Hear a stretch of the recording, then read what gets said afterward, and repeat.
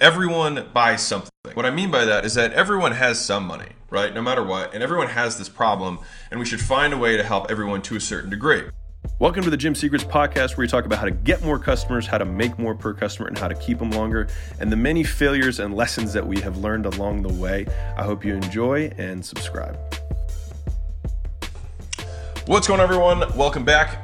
Quick little tactical training for you today as well. How to close everyone, downselling like a pro. So one of the big beliefs that I like to set in our community is that everyone buys something. What I mean by that is that everyone has some money, right? No matter what, and everyone has this problem, and we should find a way to help everyone to a certain degree, right? And obviously you want to try and sell your primary program because that's going to be your objective. That's because you think that's the thing that's going to help them the most, etc.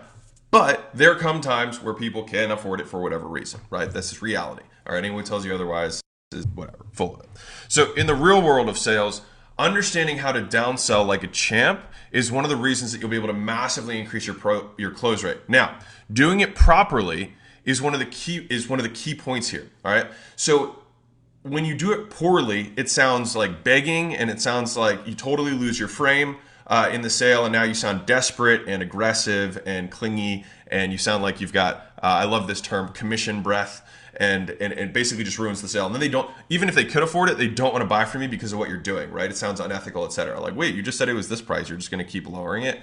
And so the key to doing this is having a key set of cards that you have in your back pocket that you can choose to play as you go down, right? So it's kind of like a step down. All right. And the way that you do this is through exchange. All right. So one of the other powerful influences in human psychology in general is reciprocity.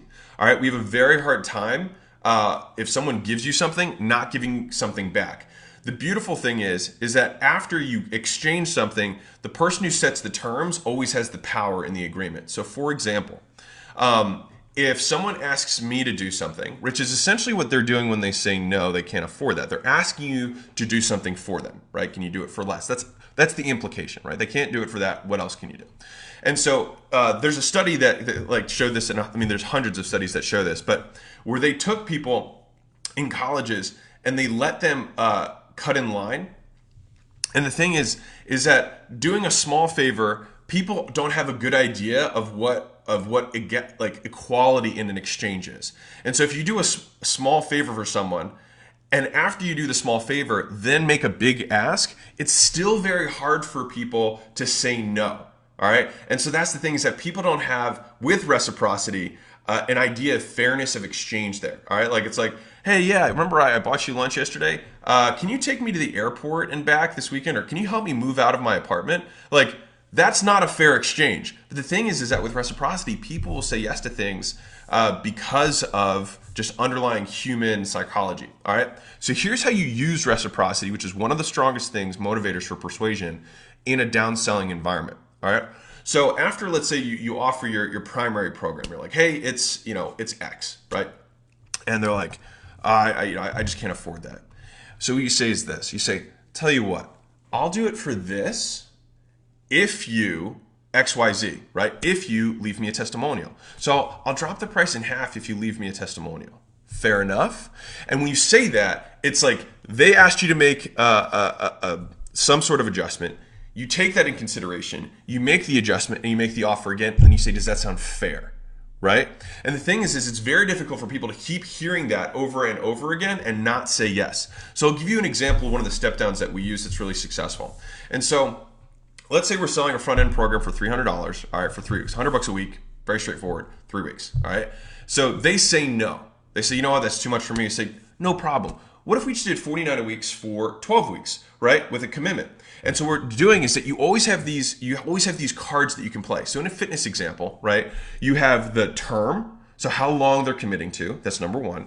Number two, you can ask them to give you a testimonial. You can ask them to give you reviews. You can ask them to bring a friend. And each of these things are things that you can ask them to do so that you can ethically lower the price because you're asking them to do more. All right. On top of that, you can also add bonuses in the original package. I don't like removing bonuses as much because I want to give them those things. And so it's more like I'd rather go in the other direction of asking them to do more things for me.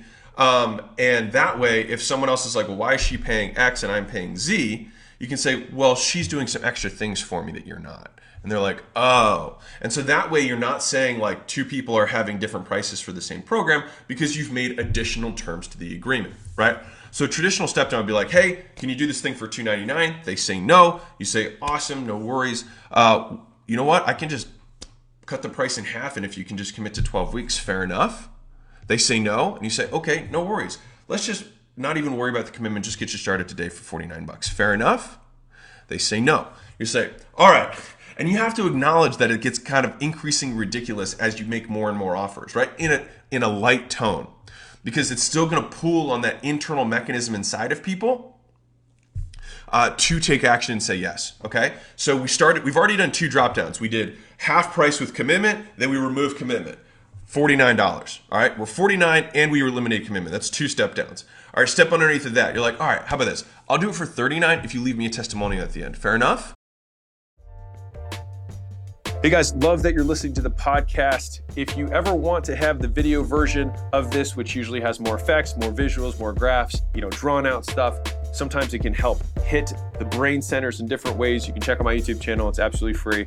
Go check that out if that's what you are into. And if not, keep enjoying the show. And also, when you have the testimonial, you're also putting another implication that they're going to get results. So you're selling while you're downselling at the same time, right? Now you've said 3 downsells. Fair enough? They're like, no, I still can't do it. You're like, all right, cool. Let's just get you kicked off at $29 a week, pay as you go. Don't worry about it. And just bring a friend in the first 30 days. All right, that way I can at least cover my costs, and that way it gets me to at least half price what I was saying before. Fair enough? It's hard for someone to hear that, have you make all of these accommodations for them and not say yes 3, 4, 5, 6 times, and be very clear about how you're asking for this. Don't just say sound good, sound great, cool. That's not the call to action. The call to action when you're downselling, I really like this in general when I'm selling, is fair enough, sound fair, because you're lowering the bar to just say, yeah, that sounds fair. And you're like, awesome, great. What card do you want to use? Let's get you started, right? If you want, you can even transition, be like, cool, do you want to do your nutrition appointment in the morning or the afternoon? So you're already taking more micro steps in the right commitment before you ask for the card, if you want to do that. All right, but I'll go through this one more time for everyone who's listening. So primary offer, it's $299. It's got all this amazing stuff. Fair enough? No? Okay, no worries. What we can do is if the price is enough, but you really still want this, if you want to just go longer, which you're probably going to need anyways, right? I'll do it for $49 a week, which is half of what I said earlier. All right? Fair enough? And when you're asking this, you have to ask it like you actually want them to say yes. And that's why the tonality is so important. Don't just read the script and be like, sound fair. You have to be like, fair enough? You have to ask it like you're actually asking them to say yes. I know this sounds minor, but it's everything over the phone when you don't have your body to make so that they can see, because only 9% of communication is verbal, right? And everything else is how you say the words, not just the words you're saying, right? I can give you another example of how I can take one sentence and make it mean 6 things by how you say it. All right, sales is the same thing. So, big program, they say no, commitment at half price, fair enough. They say no, you say, listen, don't worry about it. I get it. Sometimes commitment can be scary. How about this? I'll just let you get started for a day. Pay as you go. I'll prove myself. All right. We don't have to get married. We can just start first date, right? $49. All right. Fair enough.